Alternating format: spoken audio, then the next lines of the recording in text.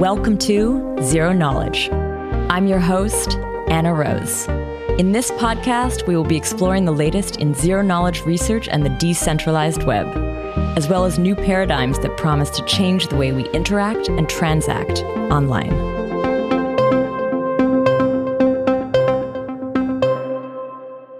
This week, I chat with Rahul Meghani, who's leading the applied ZK effort at Jump Crypto, and Hendrik Hofstad, who's the project lead at Wormhole. We look at the work of Jump Crypto, how Wormhole first came to be through Hendrik's work with the validator Certus One, which has since been purchased by Jump. We explore the challenges of interoperability, the design decisions they made in balancing security, speed, and functionality, the risks facing these types of solutions, including the famous Wormhole hack, what the future holds, and how they aim to explore using ZK in bridging and more. But before we kick off, I want to encourage you to check out the upcoming ZK Tech Gitcoin Side Round. This CLR matching round runs from June 8th through 23rd. It's a great way for small early-stage teams or contributors building ZK Tech to get their first bit of funding. Or if you're an existing open-source public good project focused on ZK Tech, you can also submit a grant at Gitcoin. During the CLR matching round, funds that are donated to the ZK Tech Side Round are matched from our matching pool. This initiative is led by ZeroXPark and ZK Validator, as well as our fantastic matching partners from the ecosystem. We will have at least $100K in matching for this round, so be sure to get your grant in and choose the tag ZK Tech to be eligible to our matching pool. You get the donations anyway, the matching is sort of a bonus, but this is a really great way to kickstart your project. Just remember, the grant round starts on June 8th, which I think is today, so be sure to get your grant in as soon as possible. Now, here's the podcast producer, Tanya, who will share a little bit about this week's sponsor. Today's episode is sponsored by Anoma.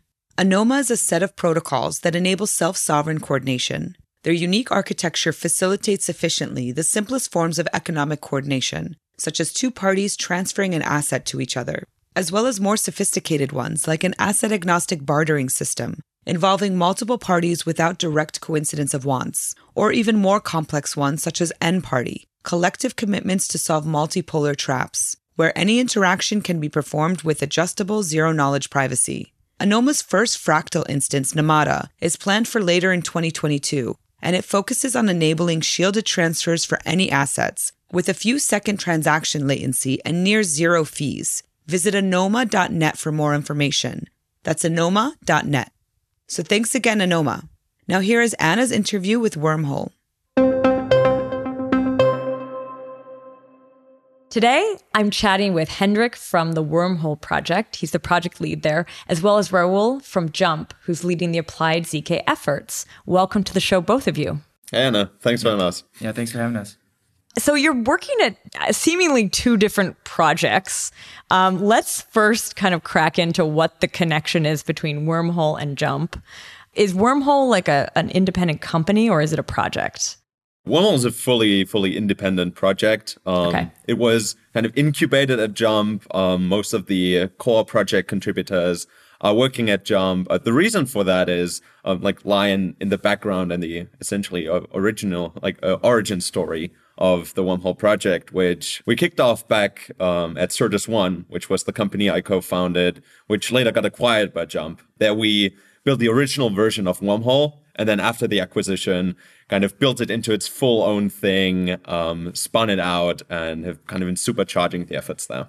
Very cool. And actually, I want to come back to your story with Certus One, a validator. I also have a validator, so we can talk a little bit about that. But I want to hear about Rahul and your role at Jump, and maybe what this ZK, applied ZK group is. Sure. Yeah, this is something that we've sort of kicked off very recently.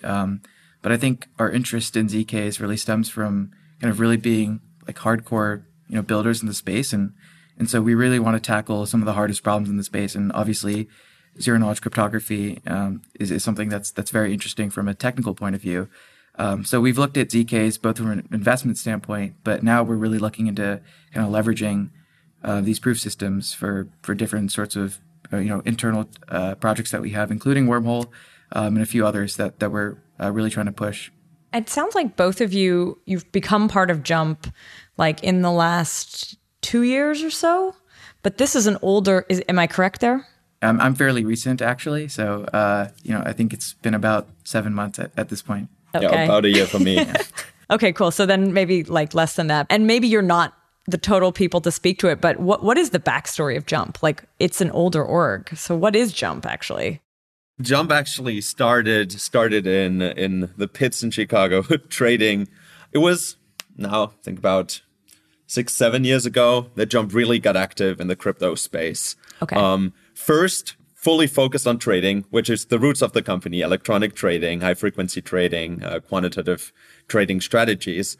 But then really quickly realized that crypto is one of the few spaces and a very new space in which they are this is not a zero sum game, where there can be positive sum games in collaborating and contributing to projects. So very quickly at Jump, and particularly now Jump Crypto, which is way more public than Jump Trading Group was before, we've kind of built out these 3 pillars. One of the pillars being the traditional trading, market making in all kinds of crypto markets, from centralized to decentralized exchanges.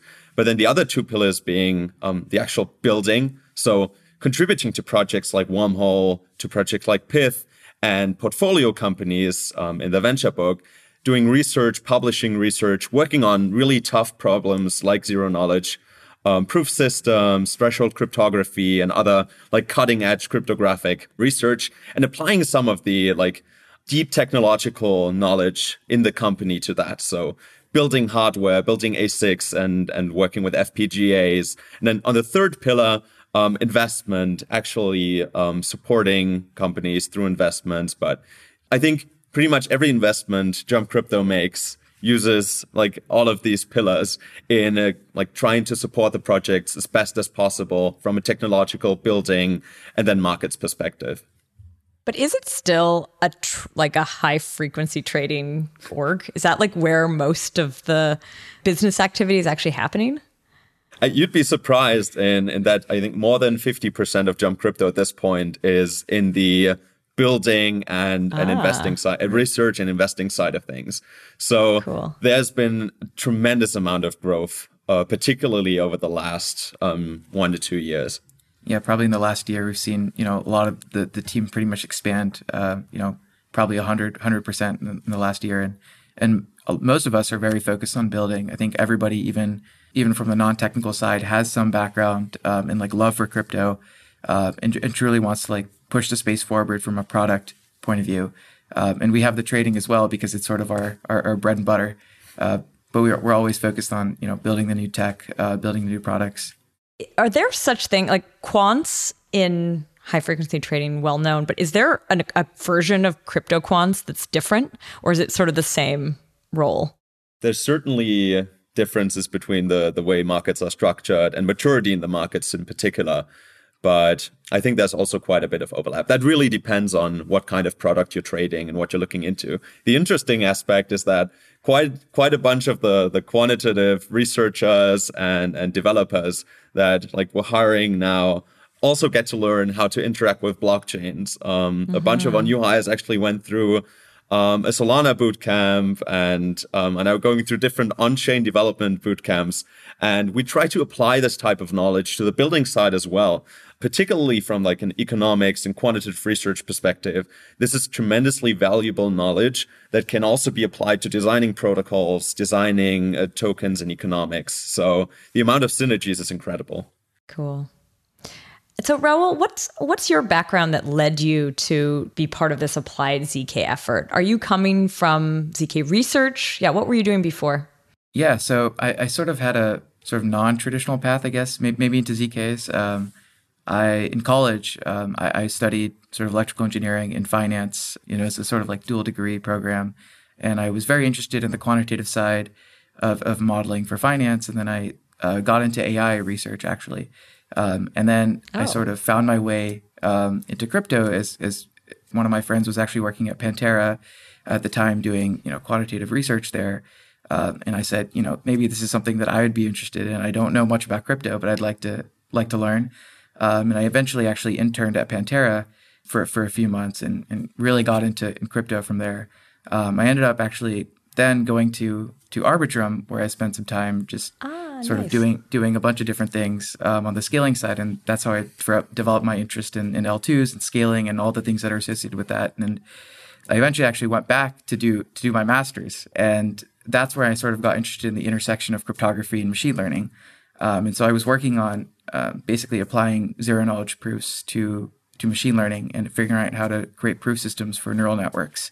And while I was there, I sort of randomly got introduced to JMP and left my master's within sort of 1 week. I had an offer within 1 week, and so I just joined JMP. But I sort of still had this passion for zero-knowledge proofs, and I wanted to explore it as much as possible. So I've been digging into them, digging into sort of all the math, the very interesting cryptography associated with it, and really like how to leverage these proof systems to create like production-ready systems and really create products that leverage this sort of amazing tech. Nice. Hendrik, I want to go into your backstory a little bit and Certus One, validator. So years and years ago, 2019, New York, Blockchain Week, maybe, I hosted a panel, and I think there was someone from Certus One on that panel, like Bison Trails. This was like, right when proof of stake networks were all still very much like test nets. Yeah. And I mean, maybe there was a few that were live. Tezos, I think, was live, but like there wasn't very much that was out. Cosmos, I think, at that point wasn't out. So that was my introduction to sort of the validator crew. Tell me a little bit about kind of what got you into the validator thing, what Certus One became, and sort of what you did with it. Certus One, like it was in 2018. The crypto markets had just crashed. I'd finished high school, and one of my high school teachers actually got me really excited about Ethereum, smart contracts, and actually building applications beyond just pure transfer value on blockchain. So I was kind of diving into the space, looking around when I suddenly saw Tendermint and Cosmos, build your own chain and the kind of internet of blockchains, and that kind of really caught my eye. And then right on, I think on the homepage of Cosmos, it was like, we're looking for validators. And I was like, My background at the time, I'd done mostly outside of blockchain, a lot of security research at the time, a bunch of infrastructure things before running blockchain nodes. And this kind of looked like a very interesting way. This was all during high school? That was during high school. And this is just post high school. I was actually cool. I was backpacking in Canada. And after the backpacking trip, I was kind of, you could say, computer starved. And I was looking around and saw this post on the Cosmos side. And so, wow, this could be an interesting way to apply the infrastructure knowledge and the security knowledge. Because for the first time, cybersecurity is always kind of seen as this extra thing, particularly at the time of it's not the key requirement to have the most secure system possible. Suddenly with slashing and the validators, key management was the key and most important property.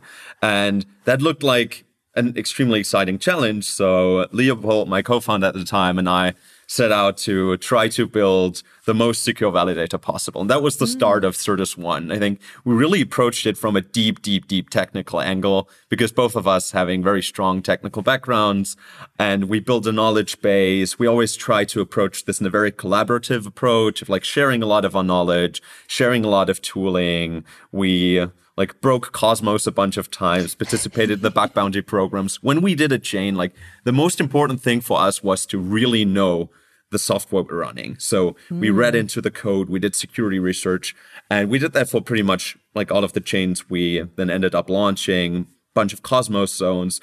We were early in Solana, doing a lot of security research there, working with the team, and expanding the validator business, building out more of the infrastructure, which then obviously got pretty wild over time as it was exploding. We would have never expected this to be such an attractive business case as well. For us, it was primarily about the exciting technology, and then through that work, we really grew really close with the blockchain projects. So one day we'd been doing a lot of Solana research, as I mentioned, and Anatoly calls us up on a Saturday and is like, hey guys, you're probably one of the first people that built more complex applications or knows the smart contract runtime on Solana well. There's a project coming, which then would later be known as Project Serum, the central limit order book exchange on Solana. And It was like, we don't have assets. Can you guys build a bridge? And we were like, whoa, this is pretty crazy. And the 2-week timeline is pretty wild. That's what he gave you? Hell, let's do this. Let's do this. Yeah. Okay. And it was like, Serum is launching in 2 or 3 weeks. And it was like, woof, this is wild, but let's do it. Let's do it. And then we dove right in. That was kind of the first point where, outside of the pure technical infrastructure and building out the validator business and growing that with more chains, we were able to really, really use that deep knowledge of the system to build out something. That was purely a token bridge at the time. But actually then, over time with Certus, what happened was that Jump had been a customer of ours on the infrastructure side, and they had been building Pyth on Wormhole a bit later, and reached out to us of like, hey, you guys built this bridge on Solana. Can you also bridge out the Oracle data to other chains? Help us expand Pyth to other chains. And we're like, wow, we had built this bridge as a token bridge. We obviously made a mistake and forgot that there's a lot more use cases in interoperability, kind of haven't forgotten our roots in the Cosmos ecosystem where IBC was already pretty much fully fleshed out. And so we sat down, went back to the drawing board, thought about how to do this. And it was at that time that with Jump, we realized there's a lot of potential synergies to work together across infrastructure, across projects like Wormhole and a bunch of other initiatives we've been running in security. So this is how they ended up making an offer. Kanav, the president of Jump, one day out of nowhere messaged me of like, Hendrik, I have a radical proposal to make. And that's how things came to be and how a lot of things got like crazily accelerated. Damn. You just mentioned something called Pyth.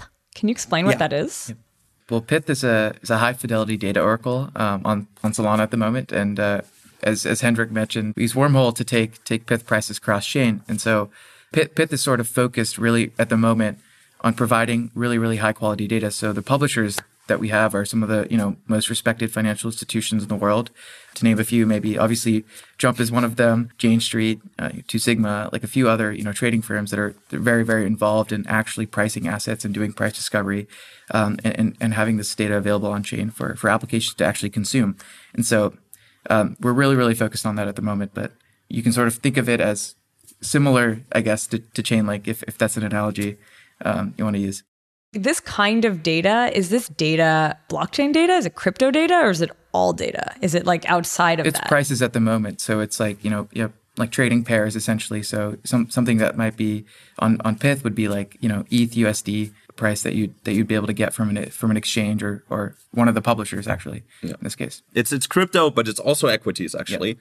So you have some of the largest firms and exchanges that trade these equities, provide the data straight from the source. This is actually one of the crazy examples of what I'd mentioned previously with Jump really seeing positive sum games. I think this is probably one of the first times in history that all of these firms that are traditionally like really, really harsh competitors actually working together and bringing their data in together. And it's kind of cutting out the middleman instead of like the typical Oracle approach where you have a kind of nodes operating that fetch data from different sources. Data is being pushed straight from the source on chain.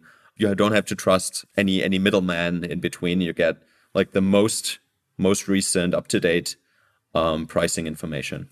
And I see way, way, way more different data points being streamed over time. That could be weather, that could be options, pricing, like everything. So you're saying that this Oracle lives, like Pyth is on Solana, right? Like it's a Solana-based application, I guess, that like acts as an Oracle. But why would you need to move that information anywhere? So right now, the data gets aggregated and lands on Solana. I think the choice there really was with Solana's block times as well. Having access to that type of data source, they can obviously stream much faster than like a 10-second block time. So the 500 milliseconds are super attractive. They can definitely go even faster. So let's see where that leads us. But applications like a Synthetics on Ethereum, or an options protocol, another chain, a futures protocol that needs strike prices, they want to consume that data as well. So it's natural that the data needs to flow to other places. However, you can imagine 30, 40-ish different parties streaming individual prices on a 500 millisecond interval, these are quite a bunch of transactions. So there's pretty much no other L1 out there that could handle that throughput without your bills going into the millions per day, potentially. Yeah. So it's great to use Solana as the aggregator and then go cross-chain using a protocol like Wormhole. Yeah. Even though Pyth is also a case where we're actively exploring zero-knowledge cases, use cases and applications. I think there's a couple of really exciting levers to pull here with zero-knowledge for sure. Yep. Yeah. But before we go into that, I have another question on this, because what happens when there's exchanges outside of those sort of providers to the Oracle? Like, so say something like Osmosis, where like it's different assets being traded in a different place. Like, does that go, is that fed in, I mean, maybe not Osmosis things, but maybe like Uniswap on one of the other EVM chains. Like, is any of that data also coming back in? Or is there a disconnect a little bit between like the centralized exchanges and the decentralized? Right. So the way the prices are determined are pretty much what the publishers say the prices are. In the case of Pyth. So it's not really from an exchange necessarily. It's what the publishers are providing, and their ability to do price discovery is going to be the main sort of ability for Pyth to actually have robust prices. So the robustness comes from the publishers being able to do this very well. And like obviously we wanted to pick some of the best financial institutions in the world to provide this, so that we have robust price aggregation and feeds coming in. Yeah, it's very interesting in the sense that these data providers, what they often stream is their own trades and the prices they are quoting. And a lot of them operate across different venues, including decentralized venues. So quite a bunch of the firms there, they trade on Uniswap as well. They trade on Curve. They trade on all the exotic different exchanges. They might even be doing MEV. So they have a quite good overview of the markets. But at some point, like exchanges also source data. And there's just a couple cases where Pyth is already consuming decentralized exchange data right from the source, with Serum being on the same chain. But there's also cases that we're exploring there of using Wormhole to essentially get the data from Uniswap, from Trader Joe, and all of the venues throughout the multi-chain world, and aggregating that back and bridging that back to form a better aggregate value. So I want to hear the end of the Certus One story. And then I want to dig into Wormhole deeper and Pyth and the ZK stuff. But I think we should sort of finish that. So Certus One, running validators, had this conversation about joining. What's actually happened then to Certus One? Because you had a team that was running validators. Like, are you still running validators? Is this like, how did you distribute out how this all works? Jump Crypto has taken over Certus One. We've actually increased the number of engineers that are working at. The team has grown, running more chains, more infrastructure across the board. The validators, some of them we've renamed to Jump Crypto. Some of them are still called Certus One, but we keep on running this infrastructure. And then our internal security research functions, development functions, all moved in, and particularly like our focus on things like Wormhole has been supercharged. Been spun out into Known Foundation with a much larger team now, counting more than 30 people being dedicated to the project. And this has pretty much happened to all of our efforts that we had before. Wormhole itself. Now I want to dig into that. Like, I mean, what do you call it? Is it a bridge? Is it a bridge technology? Is it interoperability solution? I feel wary saying bridge because every time I try to call something a bridge, someone's like, no. Yes. So what do you call yourselves? It happens to me still. I still sometimes say bridge, but interoperability protocol is what we call it. And I think that might even change over time. I think the way we look at it has changed as we interacted with more people, work together with more people. We started as a bridge. Now we've become an interoperability protocol. And actually what we're seeing now is we're getting even closer to the users. Kind of what we identified our identity had to be, our mission had to be is what we now call is like turning blockchain users into Web3 users, which is allowing people to use decentralized applications without having to think about the L1. This is kind of the final mission of no matter where I have my main wallet, I want to be able to interact with Uniswap. I want to be able to interact with Trader Joe and Avalanche, C-Chain, and with any other application in the ecosystem. And I don't want to have to bridge around, move funds, think about the different wallets, switch my MetaMask network. This is just annoying. And coming from an interoperability protocol, if we look at it, the kind of final goal has to be fixing the user experience. And this is kind of what we're looking at. We haven't found a better name than like interoperability protocol yet, but I think we've really identified what the core mission statement should be. Yeah, and it's not just the users sort of interacting with the applications themselves. It's also applications on different chains being able to interact with each other seamlessly. So it's, the fundamental sort of interoperability protocol, the generalized sort of message passing layer, as we call it, is fundamental to sort of like the generality of Wormhole as opposed to, just being a specific application like a token bridge. Let's actually dig in on that, because you said it sort of started more as a token bridge. What do you have to add to allow for this generalized data passing? Like, what do you do? Yeah, you take one step back, actually. It was okay. Token bridge is already like one level up. It's already one of the higher level layers. Down below that, what we looked at was like at the very base level, what is happening is that there's a way for chains to essentially access or verify the state of the other chain. That's the underlying fundamental problem, is that these chains can't like access each other's state or trust each other's state without running light clients. This is where we can later jump into the ZK angle. So we had to take it a step back and essentially build a basic layer that would essentially give access to this functionality of verifying state and exchanging information. This is the messaging layer. And then on top of this messaging layer, this is what happened with the Wormhole v2, or now just Wormhole. With Wormhole v2, we split it up into the core messaging protocol, Wormhole, and Portal, the token bridge on top, which is just an application using this primitive, just like there's now quite a bunch of applications out there that are using the raw message passing to build out their use cases, like Pith, but also like bunch of other applications that we call XStaps, cross-chain applications that use the messaging to like expand to other ecosystems and allow users to interact with their protocol despite being on another chain. So you just sort of said this. It's like you had to go back to that idea of verifying the state. I'm assuming you don't use light clients at this point because, as I learned in a recent episode with Nomad, it's very, very expensive to run full light clients of other chains, especially in something like Ethereum. And often you are trying to link yourself to Ethereum. So what was it originally, if not a light client? The way it currently works is with 19 oracles. We call them guardians. Okay. These are some of the largest proof of stake validators, actually, that usually also happen to operate a significant share of the stake of any of the connected chains. And they operate nodes on all of these chains. And what they do is they attest to and sign observed messages and state of these chains. And that is being used to then allow the other chain to verify that. So essentially an off-chain oracle.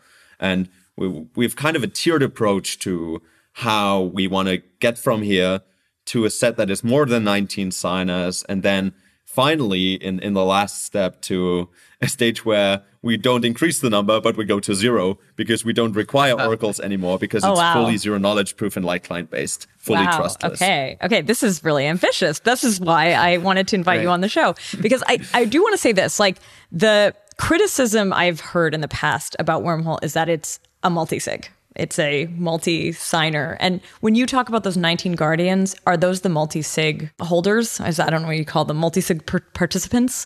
Yeah, exactly. These are the 19 oracles. I find it a bit ironic sometimes when people, I totally get the criticism. And it's a valid point, and it's something we want to change. We want to increase the size and eventually get rid of any trusted third party or middleman. But these 19 actually usually make up what you could say is like 1/3 to sometimes even 50% of the stake of the connected networks. So saying you don't trust them, then I can also ask you, why are you using this chain? This obviously doesn't apply to an Ethereum, but it applies to most of what we see as proof of stake out there, simply because, and you you probably know that very well. There's only a limited set of companies that have the expertise to operate like highly secure validator nodes. And that set, I think, is no larger than 100 to 200 firms. So this is kind of where we see the sweet spot of node operators and where we want to go. Interesting. But you want to expand it. So let's talk about that first step that you just suggested, this idea of like making it larger. What would that actually entail? Yeah, I think one thing that might be interesting to go into is the original sort of like Wormhole V1 and why there's 19 in the first place. I don't know if you could talk about that a bit. Yeah. The original reason there's 19 is because with the multisig, what needs to happen is in order to prove that 2/3 plus have signed and observed a message, we need to attach 2/3 plus of signatures, which is, I think, 13 right now. So you have to bridge that number of signatures to the other chain, which is quite a bit of call data, and then quite a bunch of signature verifications, which is expensive. We could go beyond that. There's some practical limitations with chains with compute limit, kind of upper caps, particularly Solana as well. But 19 was kind of the sweet spot between like sufficiently decentralized and we can get like enough of the typical POS voting power in to feel confident about the safety and liveness of the protocol. But at the same time, it was in a spot where it was still like viable computationally and cost-wise to verify the messages. Then there's obviously interesting ways to reduce the number of signatures required, but at the same time increasing the signer set. Right. And I think like practically, like, you know, the approach that we've been looking into for increasing the Guardian set is really to say, let's not verify, 19 or 13 signatures on chain. Let's just do one signature. And so there's a variety of approaches you can use, and there's a bunch of different cryptographic primitives, but threshold cryptography is one of them that's sort of very interesting at the moment. And I think, Hendrik has talked about this before, but originally when, he had looked at, doing threshold cryptography originally, for Wormhole because he's sort of, always on the cutting edge of this stuff. But I think the Frost paper was released, I think December of 2020. And at that point, Wormhole had just come out. Yep. So using something like a technology for which the paper had just come out, the month prior probably wasn't a very good, practical solution.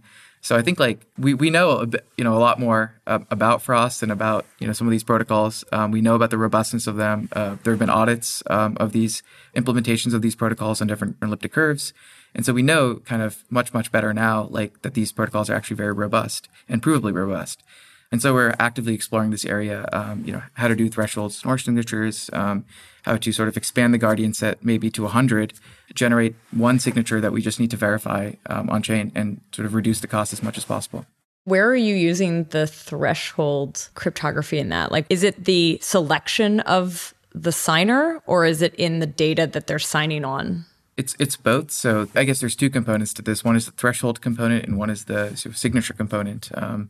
And one thing that's nice about, some of these protocols is that you can choose any subset of, let's say, T out of N, signers, and that will result in a valid signature that you can use. So effectively, all of these Guardians would have a key share.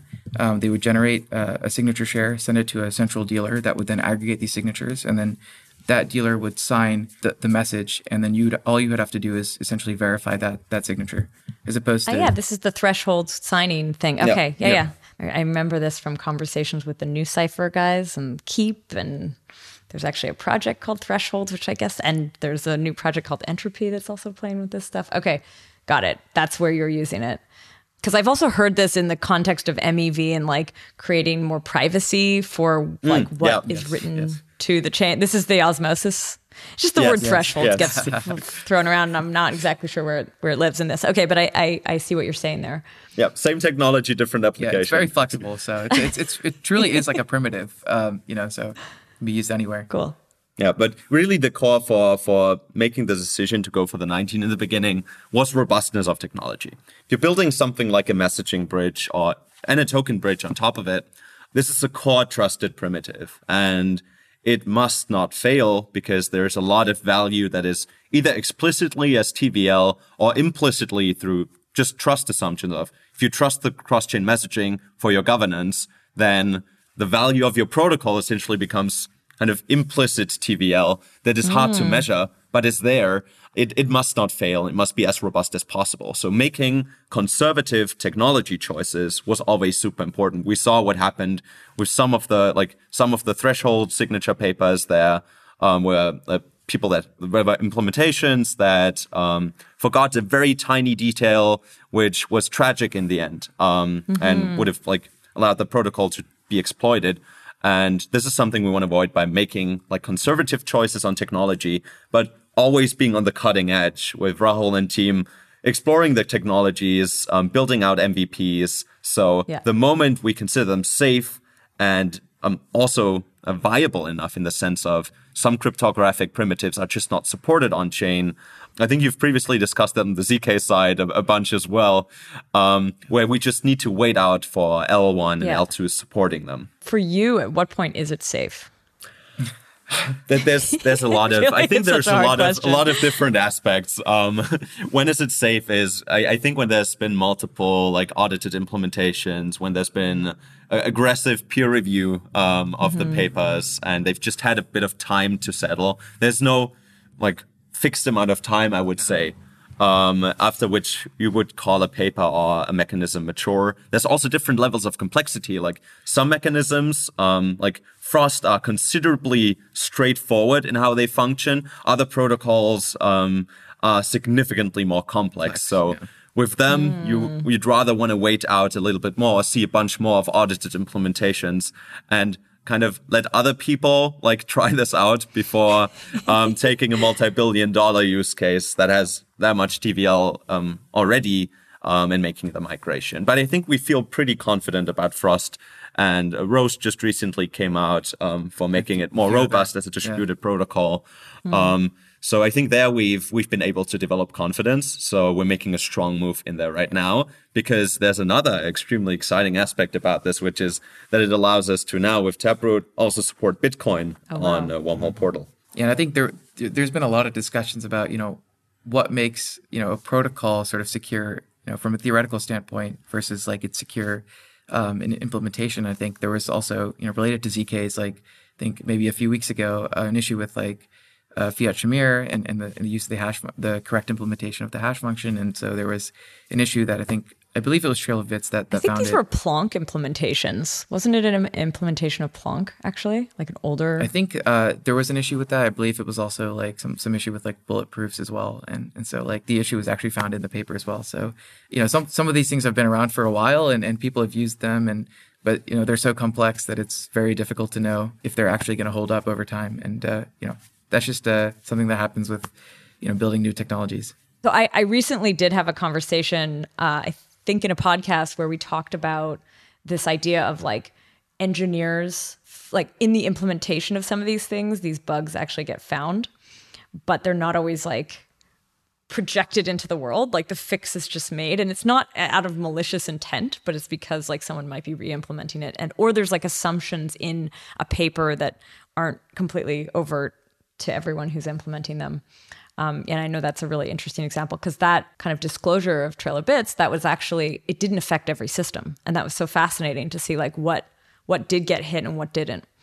But yeah, I actually want to move on to the hack or the vulnerability, because I want to go into that, because everything we're talking about right now is cryptography being well battle hardened, and even you described this initial design as being conservative, careful. Yeah. And as I get it, you call it a hack. Yes. Some people would say vulnerability. Other people, anyway. But okay, so it's a hack. There was a hack because there was a vulnerability. So I'm fine fair. with both descriptions. All right. So yeah, in that hack though, can you explain to us where the problem was? Because was it in the 19 Guardian choice, or was it somewhere else? It was not in the design, and it was not in the 19 Guardian choice. Anyway, we've seen an example of maybe too small of a signer set with the Ronin Bridge exploit recently. In this case, it was probably one of the most common things in blockchain and smart contract exploits, which is a smart contract exploit. So there was a bug in the implementation of the Solana smart contract of the Wormhole core messaging bridge, Wow. which essentially allowed an attacker to bypass the signature checks. So the attacker could essentially forge signatures and pretend that there were enough signatures of guardians, and then produce valid messages. And what the attacker did was they produced messages that looked like token bridge messages, bridging Ethereum into Solana. So they were able to mint arbitrary amounts of wrapped ETH in the Solana ecosystem, which they then, using the legitimate bridge path, bridge back to Ethereum. So that was despite like multiple passes of review and audit at the time. That was a bug that was overseen. And I think this is really what we need to realize with what we're building here in blockchain. Like, code is unfortunately never perfect. So striving to get as close to perfection as possible, getting as many eyes on it as possible is really, really core. There have been really strict practices before. Actually, internal review processes, we made even stricter. We've, since then, despite there already having been audits and multiple audits actually in process or about to be kicked off, we've done even more audits. We have, I think, 4 or 5 different security firms on retainer that are constantly looking at the code base, at every single change that's being made. No changes rolling out without going through that.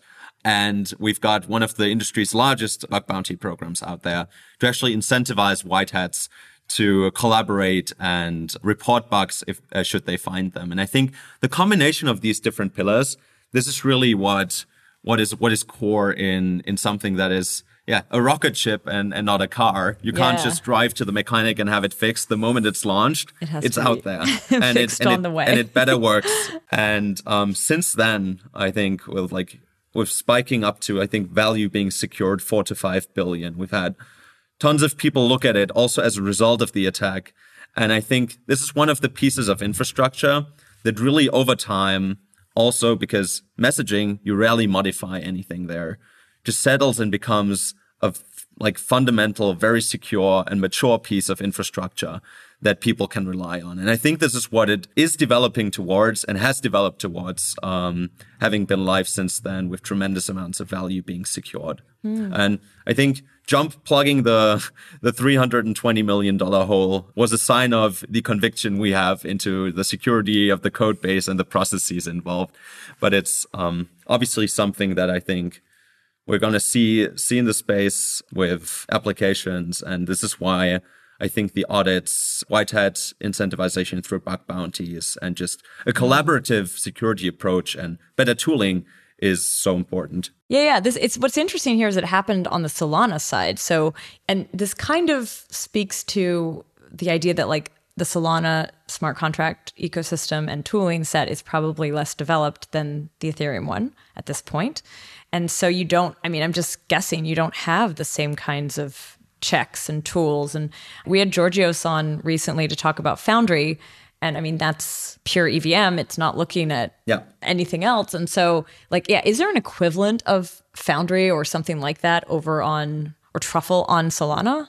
There's tool chains. A lot of that has also just developed recently. Yeah. And security scanners are being built in the Solana ecosystem. Like in the EVM ecosystem, you have 3-4 different security scanners that can help automatically detect some of the common vulnerabilities. You have scanners that can actual solvers where you can do formal verification of smart contracts. That is these are pieces of dev infrastructure where the EVM world is just still miles ahead. And I think that was part of the reason how things like this was dealing with a more deeper Solana, more complex Solana primitive that maybe out of 20 people building smart contracts, 1 or 2 only have to interact with. These type of things, they're just not as fleshed out yet. But that doesn't change the fact that things can be overseen even in the EVM world, and these processes remain just as important there. Yeah. To me, it highlights something. There's all these new chains coming online, and I mean, yes, there's a lot of EVM compatible ones, but there's also a lot of new smart contract chains. Yeah. People are bridging to those chains. There's all these different kinds of bridging technologies that are happening. But the smart contracts on those new chains need to sort of catch up in terms of the security understanding. It's not to say they won't. I'm sure they will, but it's just maybe Yeah. something for people out there listening to start working on, because it's a bit scary, that idea of like becoming very multi-chain and having these kind of dangerous pockets that like are so unknown. Yeah. Yeah, I think we're trying to tackle some of that in particular as well, with like building dev tooling for building cross-chain applications and building across these highly heterogeneous environments.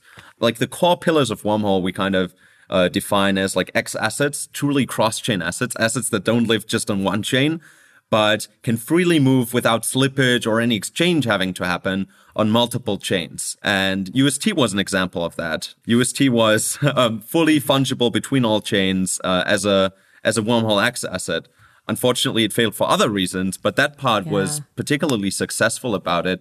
In it being able to move around, we have a bunch of other assets where we see that there's like extremely strong synergies the moment your asset becomes a truly cross-chain asset. And then the second aspect of what we call X steps, truly cross-chain applications, they kind of rely on these assets being fully cross-chain fungible. You don't want to swap every time you move between an ecosystem. You want the coin to be everywhere and have a canonical representation. And then what you can do is build applications that span across multiple chains, build applications where you have your hub, you build your application once in one language, like that can be Solidity and on EVM. You have one core deployment, and all the other deployments essentially are just light clients to that, are essentially just remote controls. And then you have liquidity in one place, no fragmentation, but you can still use them from everywhere. And this is where we're trying to build a lot of tooling. And this is actually like, this is very exciting from a security standpoint too, because, right, like if you have multiple different chains with different tooling, you're writing in different languages and different virtual machines, like the probability of bugs is like, you sort of have this like combinatorial explosion of bugs that you really, you have no idea, how to find these bugs. You have some maybe bespoke sort of, primitive on Solana that you don't understand, but there's another one on Ethereum you don't understand. There's one on some other chains that you don't understand. And what's nice is like, I'm sort of particularly excited by things like formal verification, because you can sort of prove at the protocol level, here's what I want my application to do, and here's what I believe is going to happen. Please tell me if it's going to happen, as opposed to, let me go find every, nook and cranny of this code base and search for, what potentially might be the error. And so if applying those principles to maybe one application, one X step is a lot more sort of secure from a defense in depth standpoint, than doing sort of the traditional approach. Yeah, kind of the build once, ship to all the chains model. This is the type of tooling we want to build, because like liquidity fragmentation is just no option for a protocol. And building the same code base in 5 different languages would be so annoying. I think that's we don't need to debate that. That's just unnecessary amount of work. Going back to the formal verification idea, I mean, first of all, that's a lot of work to do formal verification across a lot of these things. And even with formal verification, I feel like I've spoken with people about this, where like there are still limitations because there's bugs you can't imagine testing for or something. Like you still have to have a very good imagination to be able to be sure that everything you've tested for has been tested correctly. It sounds almost like a Wild West and a bit of like, I'm going to borrow this from the MEV language, but like this accelerationism where it's like, you're just like, as long as there's this chance for a lot of these exploits, people will probably try, and it could actually build a much more battle-hardened general. I just think it's going to be it does sound like we're like in for some things in the next little while, but hopefully they are mitigated enough by as much testing as possible. And then also that at the end of this, there is something much, much stronger and more understood. And that like a lot of these other languages get, better tooling and all of that. Yeah, I think the sort of like main difference between sort of blockchain development and sort of the Web 2 paradigm. I mean, there are bugs for sure, in the Web 2 paradigm, and most of them go unnoticed largely because you're not really securing assets directly. And the difference here is like you write some code and that is directly securing, let's say, in the case of Wormhole at some point, like $4 billion. And so you have, the potential of, the risk is much, much higher. And so focus on security has to be much greater.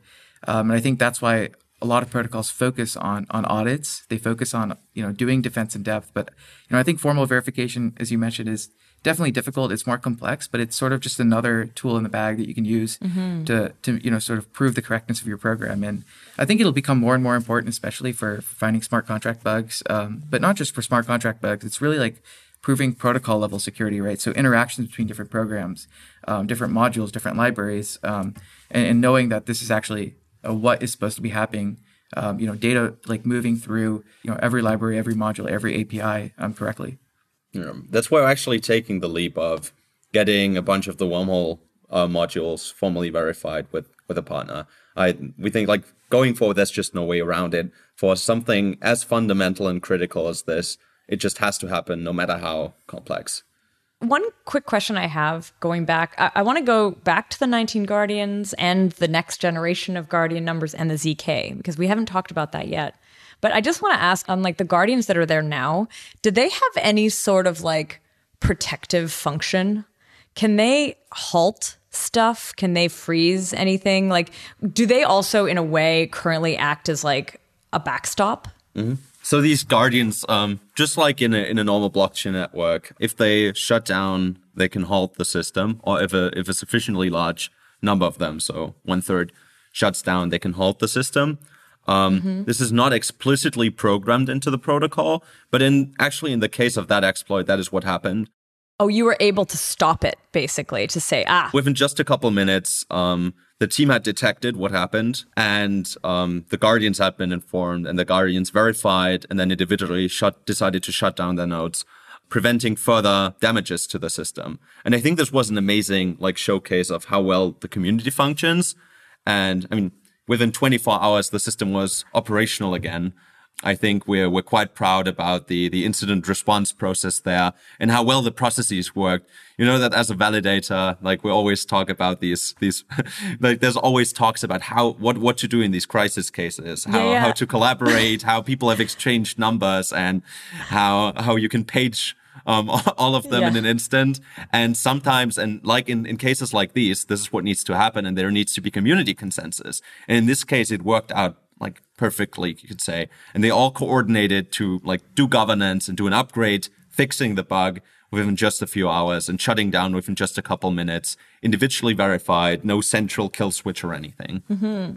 So this was the 19 Guardians said, okay, we're going to halt the chain to prevent further damage. What was happening on your side? What was it like in that room? Or were you in the same office? Wormhole team particularly quite distributed all across the world. So the drainage of funds was quickly detected. We have an internal process. So this is part of doing security right. These things can still happen, but you have a process in place. Even for the worst case, as unlikely as you think it is. So there was a process around someone taking the lead and owning this, essentially this incident, a war room being opened up, all people being paged, woken up, no matter what the time was. I remember I was just playing a game with a murder mystery game with my friends. That night turned into true crime, but we got all pulled in within minutes after this happened and made decisions to inform, ping the Guardians, have them verify that there was indeed an incident, so they can individually make the decision to then shut down if they think it's the right decision. And then it was just a very constructive process of how can we, what was the actual bug? How can we fix the bug? How can we prevent further damages? And I think it overally, I'm quite proud about the performance of the team and how quickly we've been able to resolve and deal with the situation despite the financial damages caused. Did you find out who it is? No, this is still unclear. Investigations are ongoing. Oh, wow. Did they use any sort of ZK related mixers so far? The original funding came through Tornado Cash. Despite that, I can't really comment. Got it. Well, I guess we'll keep an eye on that. The thing that I, felt like when having you on the show, one of the thoughts I had, and I actually didn't know this as a fact, but I assumed, given the development of all of these, interoperability solutions, I've had Axelar on, I've had Nomad on, I've had, I've been talking to these other non-bridge, X-bridge, interoperability, whatever they're called, interoperability solutions. And basically I got the sense Wormhole is most definitely going to be thinking about this, even though I didn't know that as a fact. I figured like you must be looking into new models, new ways to think about bridging these assets without the Guardian model. So tell me a little bit about what work you're working on. You'd sort of mentioned some of the threshold cryptography stuff, but like, let's go further into that. Yep. Maybe starting from the like just high level business perspective of the wormhole approach. The wormhole approach is always one of like an organic kind of development as the space matures and as technologies mature and become viable. And while technologies are not ready yet, we try to like always provide the best possible interface to developers and to users. So the way the Wormhole messaging API is built is that it totally abstracts away the backend. So when you use Wormhole as a developer to build a cross-chain application, just use the portal to make your asset a cross-chain asset. When you do that, you never see the 19. You never see a multi-sig. You never see any of that. And you're never going to see threshold signatures. And at the same time, you're never going to see ZK proofs. This is happening essentially on the back end, is fully abstracted away from the interface that developers and users use. So that was the core, making it modular and pluggable. Would you wouldn't see any delay? You wouldn't like have to wait for signing to happen or something like that? It would only get faster, I think, with like potentially like actually speeding up ZK. That's another topic we can dive into that we're like heavily working on. Cool. But yeah, this is essentially like the focus there. And as we're making that, we obviously like there's no way around trustless. We see that when two chains, these like the middleman, the signers, the multi-sig participants, guardians, they are only there because there's currently no way for the two chains to verify each other. But fundamentally, they're trying to step in as a midterm solution to that. But ultimately, we kind of go where Cosmos started 3, 4, 5, quite a bunch of years now ago. And with what IBC is, which is light clients verifying where the chains actually verify each other and establish direct trust relationships. And the only way we can get there, no trust in middlemen, only trust in the chains you use, we need to go and use zero knowledge proof light clients and zero knowledge proofs for the reason like you could run light clients without zero knowledge proofs. But there's the aspect you already mentioned of like it's extremely expensive. Imagine relaying every single Solana slot to Ethereum.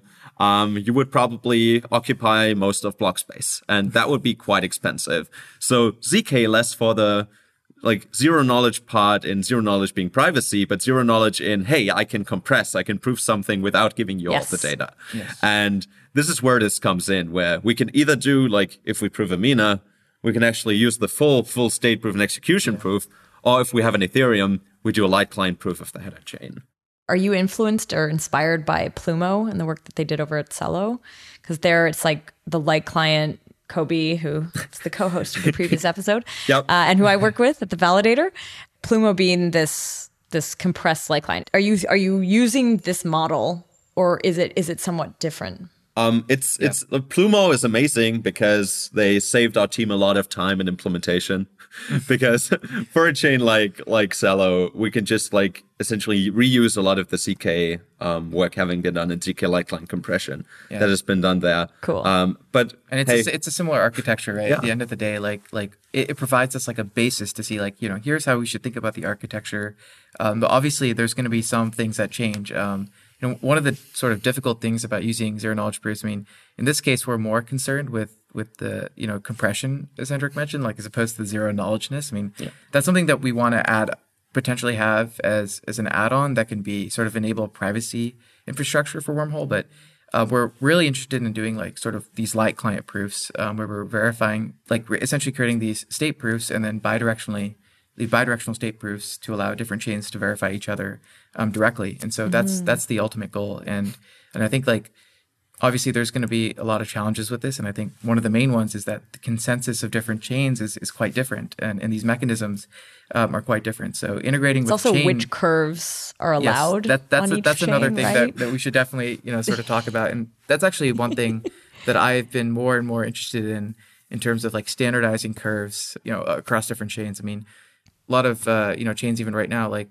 for example, the EVM doesn't support, pairing friendly curves really. And you have, BN254, which is sort of the standard, but it's not very efficient for verifying, zero knowledge proofs. And once we get to a standard where we have these pairing friendly curves, where we have some of the other cycles of elliptic curves that are necessary for recursive proofs, that will be extremely important to the adoption of ZK proofs as a cryptographic primitive, as opposed to something that's this kind of bespoke area of research that we're sort of interested in because it's a cool technology supported by a lot of interesting math. But then are you waiting for that? Are you sort of waiting for a standard across chains of which curves are allowed, and then you create a version of Plumo that you would kind of implement there? Would you implement it? Would you build it out? Generally, I think JMP takes the approach of really kind of pushing the forefront of technology as opposed to waiting for things to happen. So we've been actively, speaking to a few folks in the ecosystem. I recently had a conversation with the Solana folks and Anatoly about potentially supporting some of these precompiles, that are necessary for this stuff. And we want to leverage ZK proofs because we think that they're very important and that they can allow us to do things that are more interesting than sort of the traditional sort of cryptographic primitives. But we still need some tooling around it. We need the ability to even write circuits efficiently, right? There's a bunch of different proof systems out there now, Plonk, Nova. Nova's a recent one. But interacting with them, ArcWorks, for example, is a pretty standard library at this point, but doesn't support more novel proof systems. Even Plonk support, it really isn't there in ArcWorks, right? Although there are initiatives to build that out, I know. Plonk has a crew. Manta, for example, has recently launched OpenZK-lib and the folks there, and they want to make a higher level abstraction that allows you to interact with different proof systems from the same language. And so a lot of these initiatives are very, very important. I think as we spend more time on this tech, we should be thinking about tooling and part of the work that I at least want to see, that comes out of the applied ZK work that we're doing is really digging into how do we build this tooling and make it more effective so that we can leverage the technology in a really sophisticated and really robust way, as opposed to just going after some of them and not worrying and outsourcing some of the tooling work to other people. We're really focused on building this out. We don't like to wait around for other people. We like to do it ourselves. Yeah, it's a very JMP approach of you've seen that. I think both Wormhole and Pip are an example of JMP culture in the sense of they're throughout venture and trading, market making, we get exposure to pretty much everything out there. And then when we see a problem where we think, why is no one solving this? Then we first try to find the people and work with them. But if there's really pressing issues where we see ways we can contribute, as Wormhole being able to solve the interoperability problem, or Piff of why am I only getting data that some validator scraped off of Google Finance and not the data directly from the source, then people just start building and applying some of the research. And I think on this research side, JMP's always been super research heavy, has crazy amounts of hardware expertise. It's not just JMP Crypto. It's always been a very research oriented firm. Yeah. From the HFT side as well. It's go ahead, okay, we're just going to build it, or we're just going to work with others to try to make it happen if it's not there yet. And I think this is the approach we're largely taking on the ZK front, of just hiring the best talent and trying to build solution, bringing the best people out of the traditional side of the company in to help solve these hard problems. Going back to that earlier point we had made about when is something ready, how are you gauging, so you've talked a little bit about how individual chains potentially need to allow for certain circuits in order to deploy some sort of standardized client, compressed client using ZK.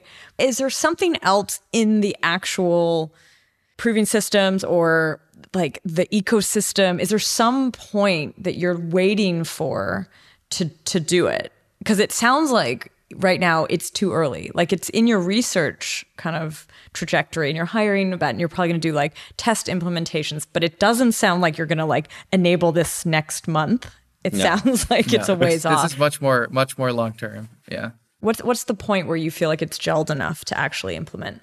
So I think one thing that I'm sort of specifically waiting for is having sort of pairing friendly curves, support for pairing friendly curves on every chain. That is really the moat here for actually deploying zero knowledge proofs, because you can't really efficiently verify without these pairing friendly curves. And so once that happens, like I think we'll be in a good position to actually deploy zero knowledge proofs on many different chains, as opposed to just one chain that supports it right now.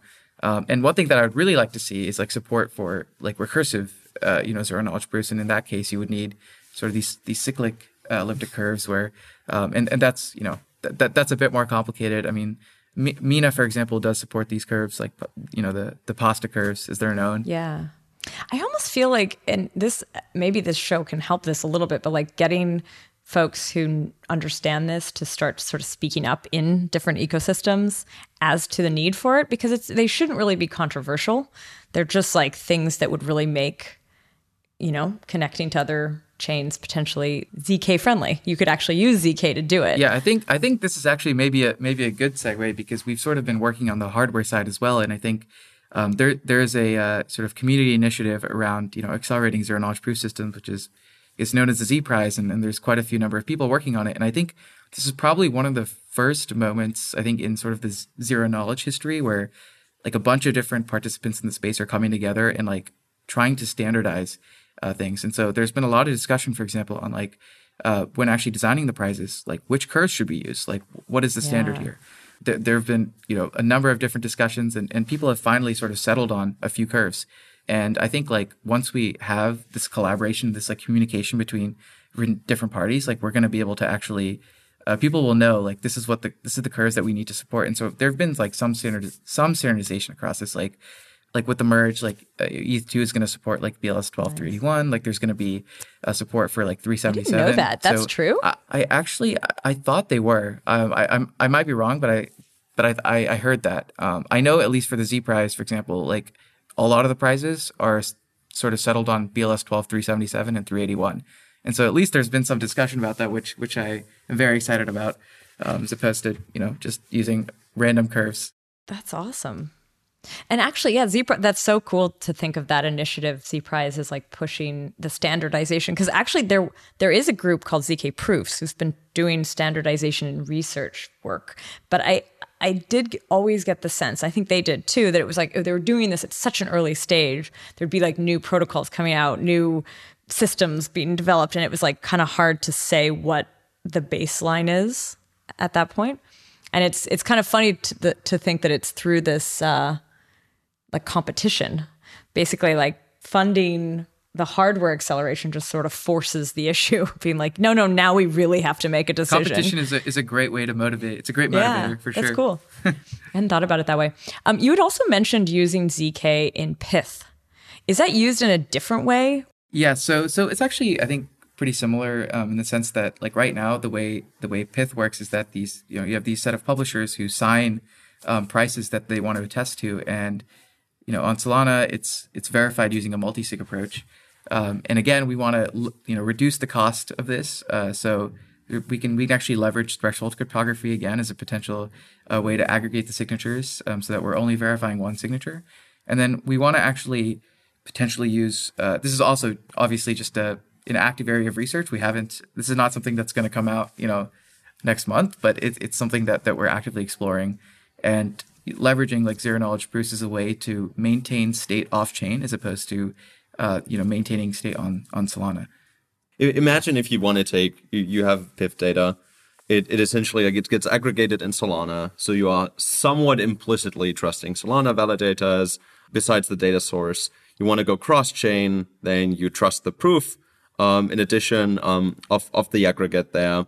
And here you can essentially eliminate every single like middleman between the like source of the price components, so individual price contributions of the participants, and like you're kind of cross-chain native, because the moment you have a proof of an aggregate price, that is portable. A ZK proof is very portable, and you can even like compress multiple of them into proof of proofs. So imagine both on the wormhole side, a proof of the world of like, here's a proof of the state proofs of all of blockchain.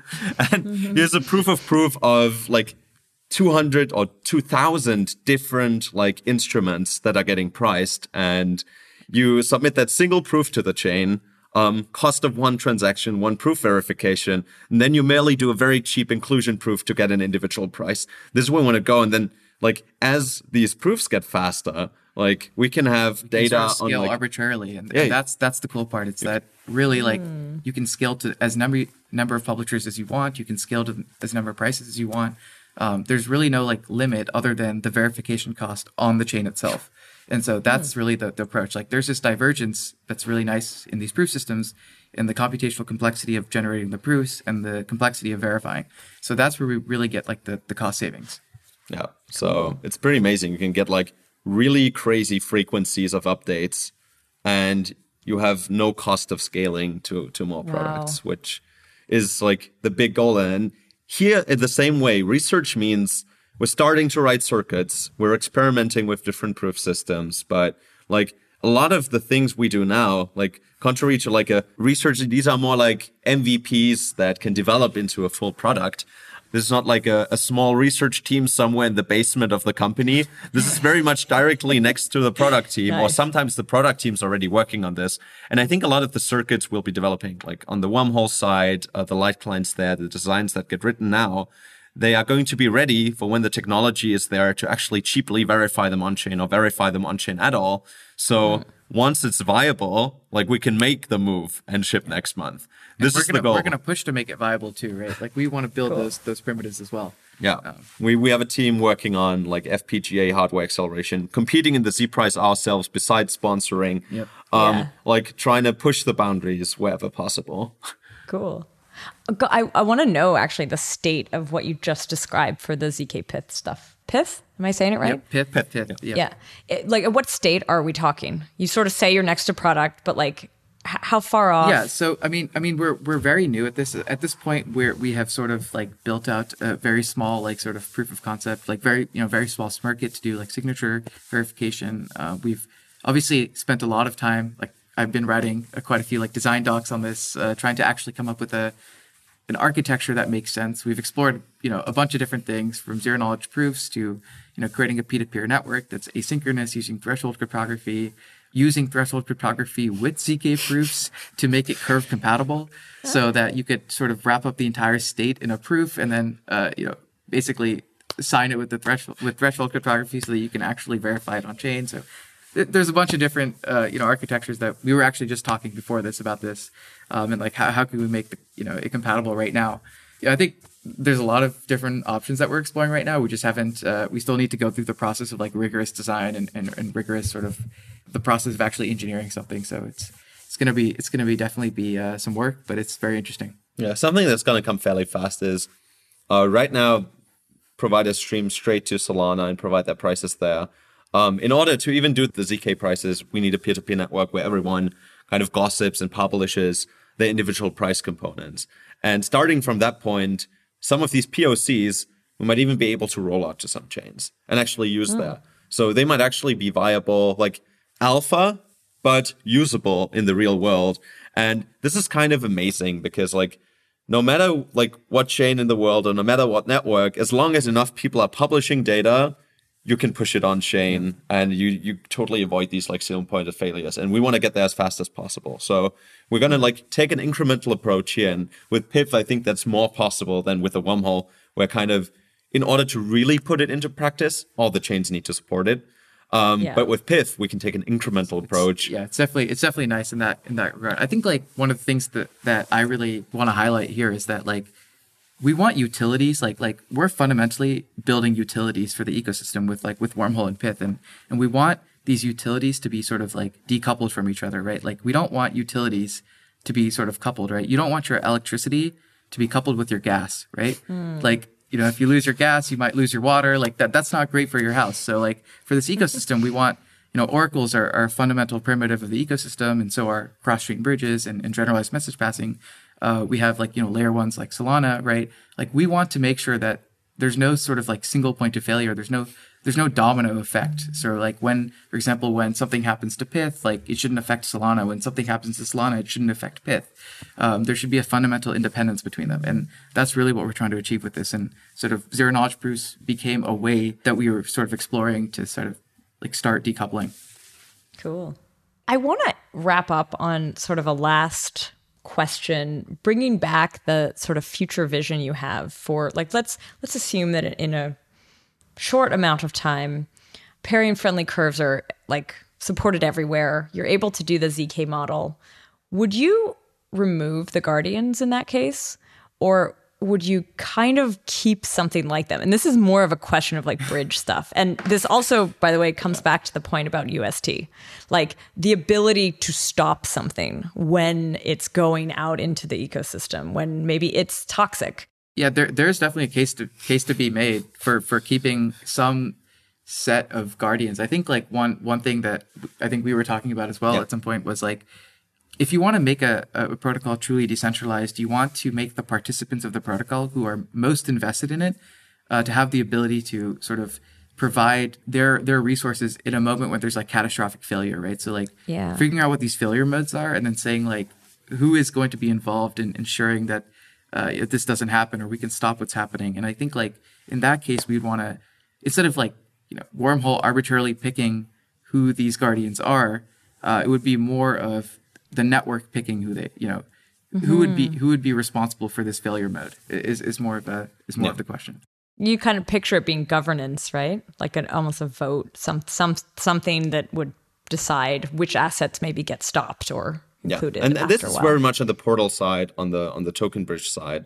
There we're actually also moving away from the bridge, and I like calling it like just essentially a portal to create cross-chain assets. Because fundamentally, with one click, you have a representation of your asset across all of these chains that can freely move between them, fully permissionless and without any whitelist or anything. So that's pretty cool. But one thing we're thinking about there is, particularly for higher order applications on top of Wormhole, like the portal, you'd want to have a council that is governance elected, that has stake, that can like 2 of them can halt it for 5 minutes.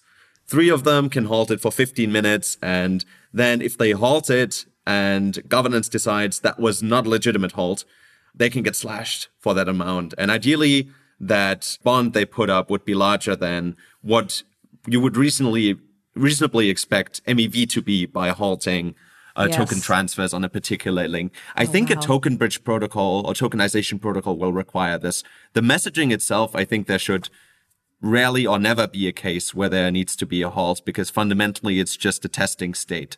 And mentioning UST, I think UST would have been an example where like there wouldn't have been any reason to stop. Actually, I think this has been one of the strongest days for Wormhole, because Wormhole facilitated pretty much all of the UST transfers across chains, and Wormhole facilitated a lot of the BETH or STETH transfers in and out of Anchor, because they'd been using that as a canonical bridge without any hiccups, like record days in volume.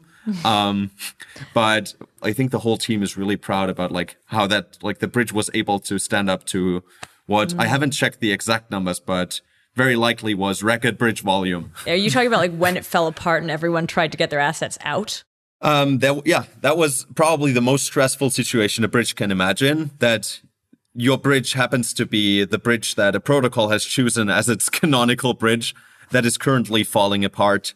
That was record load in terms of messages being transferred and value being transferred in a short time. This is also why you like just circuit breakers in volume. We've been discussing them for a long time, but aren't really valuable. The last thing you want to happen in this situation is the transfer of UST being cut off.